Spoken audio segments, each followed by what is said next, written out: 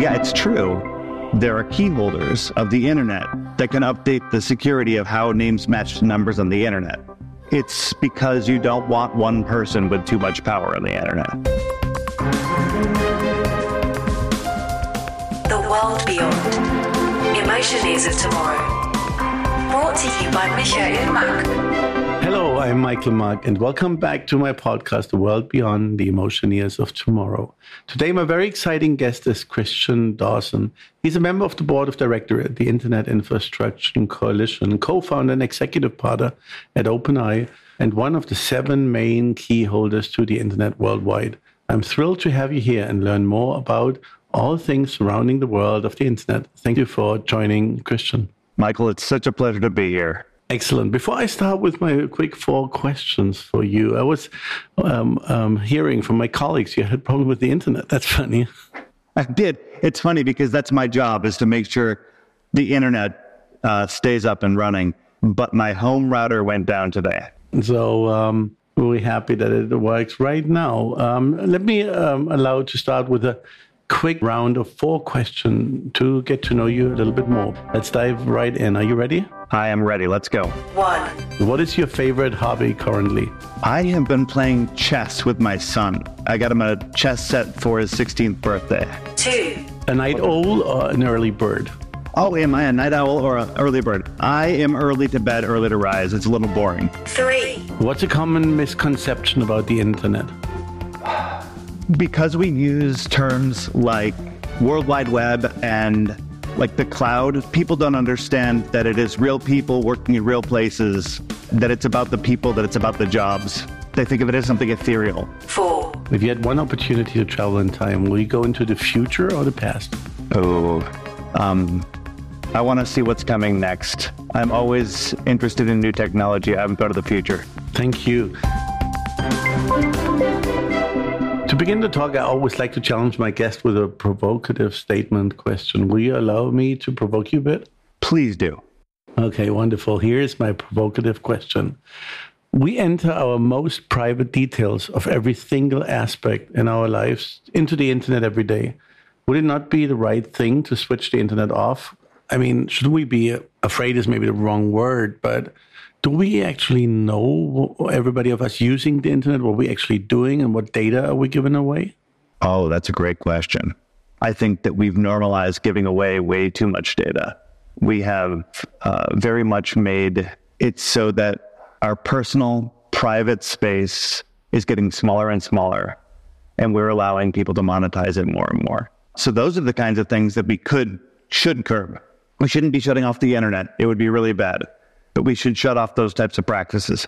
Think more about what we're giving, When you're on social media, I try to avoid it as much as I can, but it's a curse and a blessing, I would say. I mean, on the one side, we're very curious people. I think we want to look what other people are doing out there.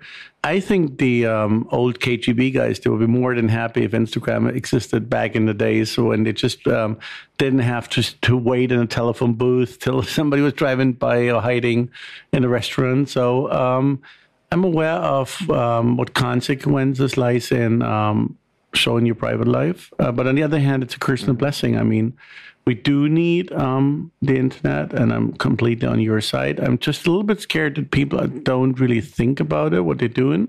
And so I'm a little bit, too hearted on this one. Well, I'll tell you what, as somebody who champions the internet and has the feeling that the internet can be the heart of innovation and connectedness, I've gotten myself off of social media. I find social media as an aspect of the internet to be very toxic. When I think of, I'm coming from a theme park, and somehow we are a social place where people do meet and have great times. I know that you've been visiting with our common friend, Søren, a couple of times with the World Hosting Days, that it was in the old days. Yeah, many times. And now the Cloud Fest, and so you're pretty much aware of this place. Let me just ask you to get you a little bit better, because most of our listeners, we can dive deep immediately to go down into technical terms and talking about the internet as such. But I'm trying also to understand or make the people understand who is my guest in my podcast show. Sure. If I'm Googling you up, you are one of the 7 holders of the 7 key. That sounds a bit like the Lord of the Ring thing. You're carrying it around your necklace, one of the rings, and I can steal it off of you. But give me a little glimpse of what actually are you doing? So I guess in order to get to the point where I can explain the whole keys thing very well, let's at first do a little bit of basics on like what the internet is at its heart. They say that the internet is a network of networks. So people have got their internal networks and they're connecting them and they're trading traffic.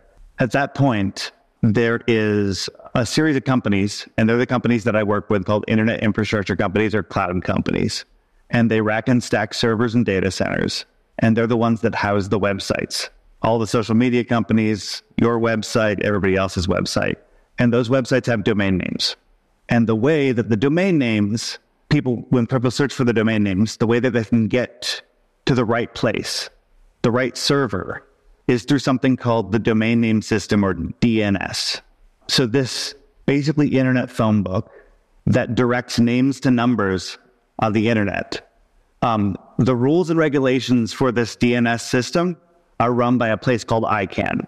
ICANN is a nonprofit organization, and it stands for the Internet Corporation for Assigned Names and Numbers. They match names to numbers on the internet. So it's really important that this is a really secure system. So what ICANN has done is they've made sure that the DNS, this internet phone book, has a security system, and that no one person can manipulate the security on it. Instead, they developed this system where they have 7 key holders and then 7 alternates. So this 14-person group, they have to come together in a certain combination, and they fly to a certain place so they can update the security of the DNS. And so, yeah, it's true. There are key holders of the internet that can update the security of how names match to numbers on the internet. The most important system on the internet. It's fun to talk about it being a secret system. It's actually super not secret. They stream it online. They announce everybody who's a part of the system. And they're really open and transparent about it. But it's just so weird that it's worth talking about. What do you mean there are 7 key holders to the internet? But the cool thing about it is it's because you don't want one person with too much power on the internet. You want people to have to come together to make a decision. So talking to you right now, I'm interested in now. I was born into a family who's building roller coasters. Yeah. Did you just walk up to the grocery store and say, give me one of those 7 keys? And how did you come to be one of the 7 magical ones? Well, the primary key holders, which are listed right now, but I'm not an active key holder right now. I ran the program here that we talked about at the Cloud Fest. Those key holders went through the process of getting interviewed to make sure that they are trusted community representatives.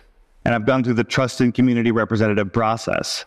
Basically, you apply and you go through sort of the nerd equivalent of a series of background checks to make sure that you're trusted.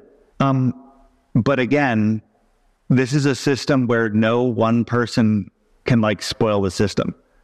So in a way, even though you have to be a trusted member of the community and respected by everybody and trusted by everybody, at the end of the day, no one person can screw it up.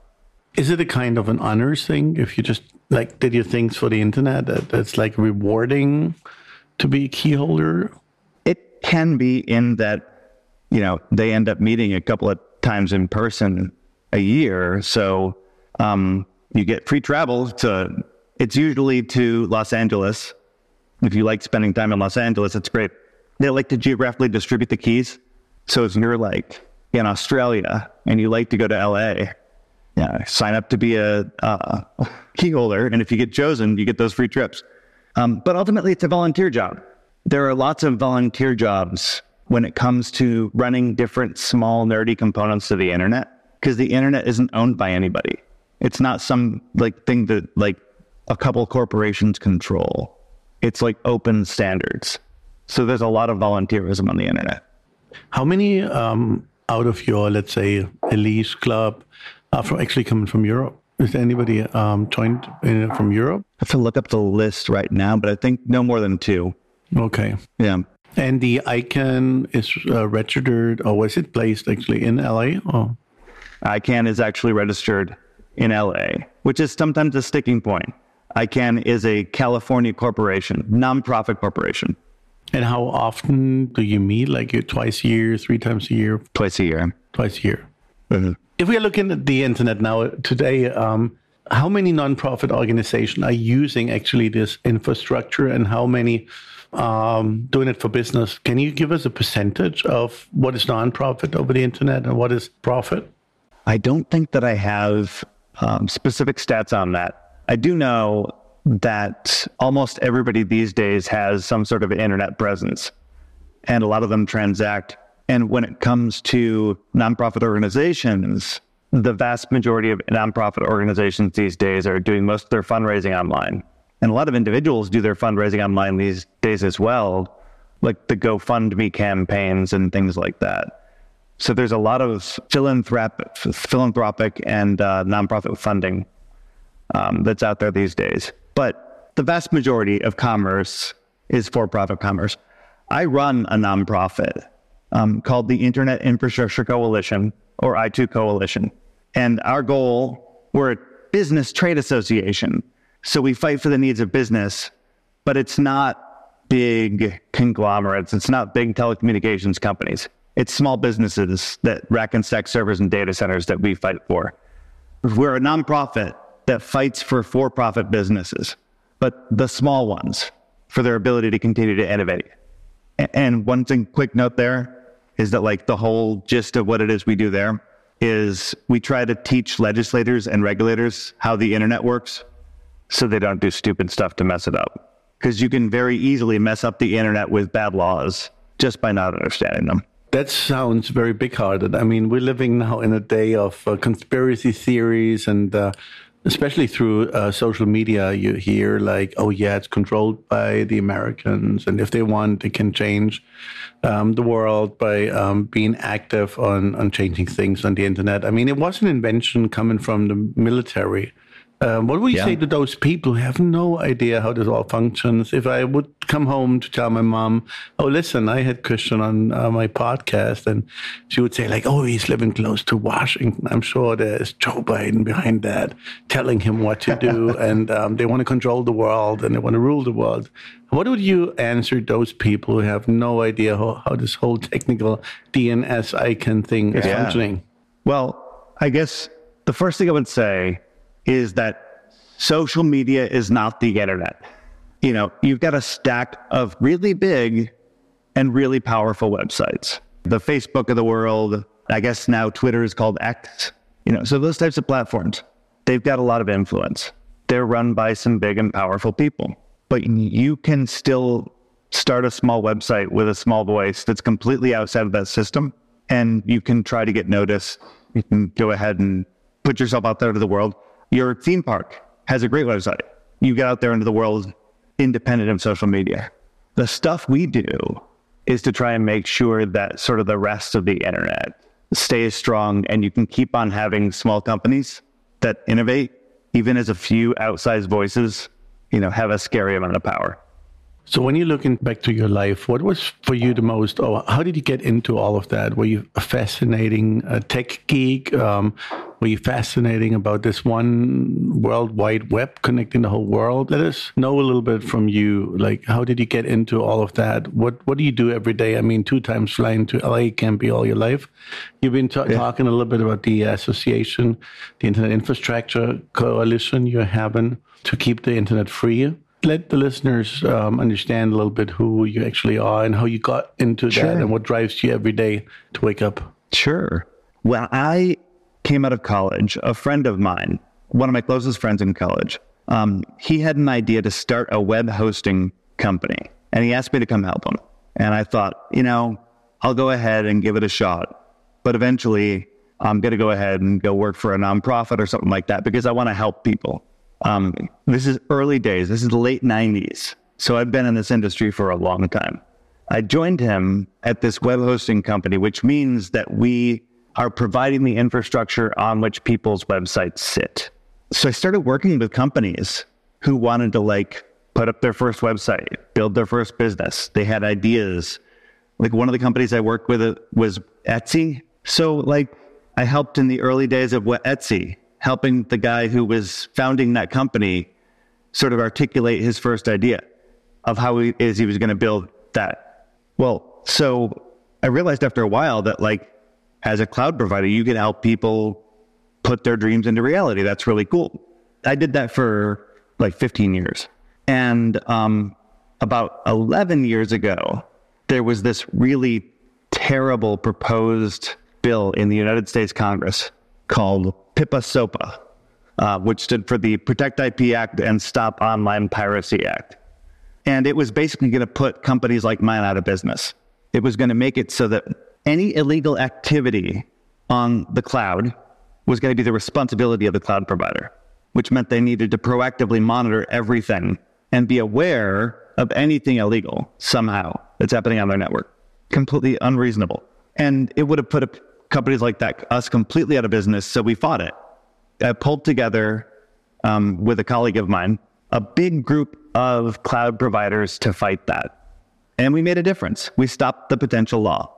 And then we sat around and we said, we did that because we all came together to educate people that like the internet is made of small businesses, that like you can't just push them all out. Solutions to problems don't work that way. And then we sort of said, well, the internet continues to need a voice. So like we turned our little grassroots fight against this one law into a real trade association. And then I get to like keep doing good works, right? Because I'm still helping people like figure out how they can provide the infrastructure for other people's dreams. Excellent. So as I understand correctly, you are very strong in helping with the Internet Infrastructure Coalition, which is a nonprofit organization to keep the internet free. And on top of that, I think you help people with OpenEye to make business on the internet. Or what is OpenEye doing? Yeah, that's a great question. So yes, I have two organizations that I run. One is the Trade Association, my nonprofit gig, where I'm helping keep the internet free and open. And then I am co-founder of a consultancy, because the things that we learned in running an internet company are things that are useful to every business that's looking to grow.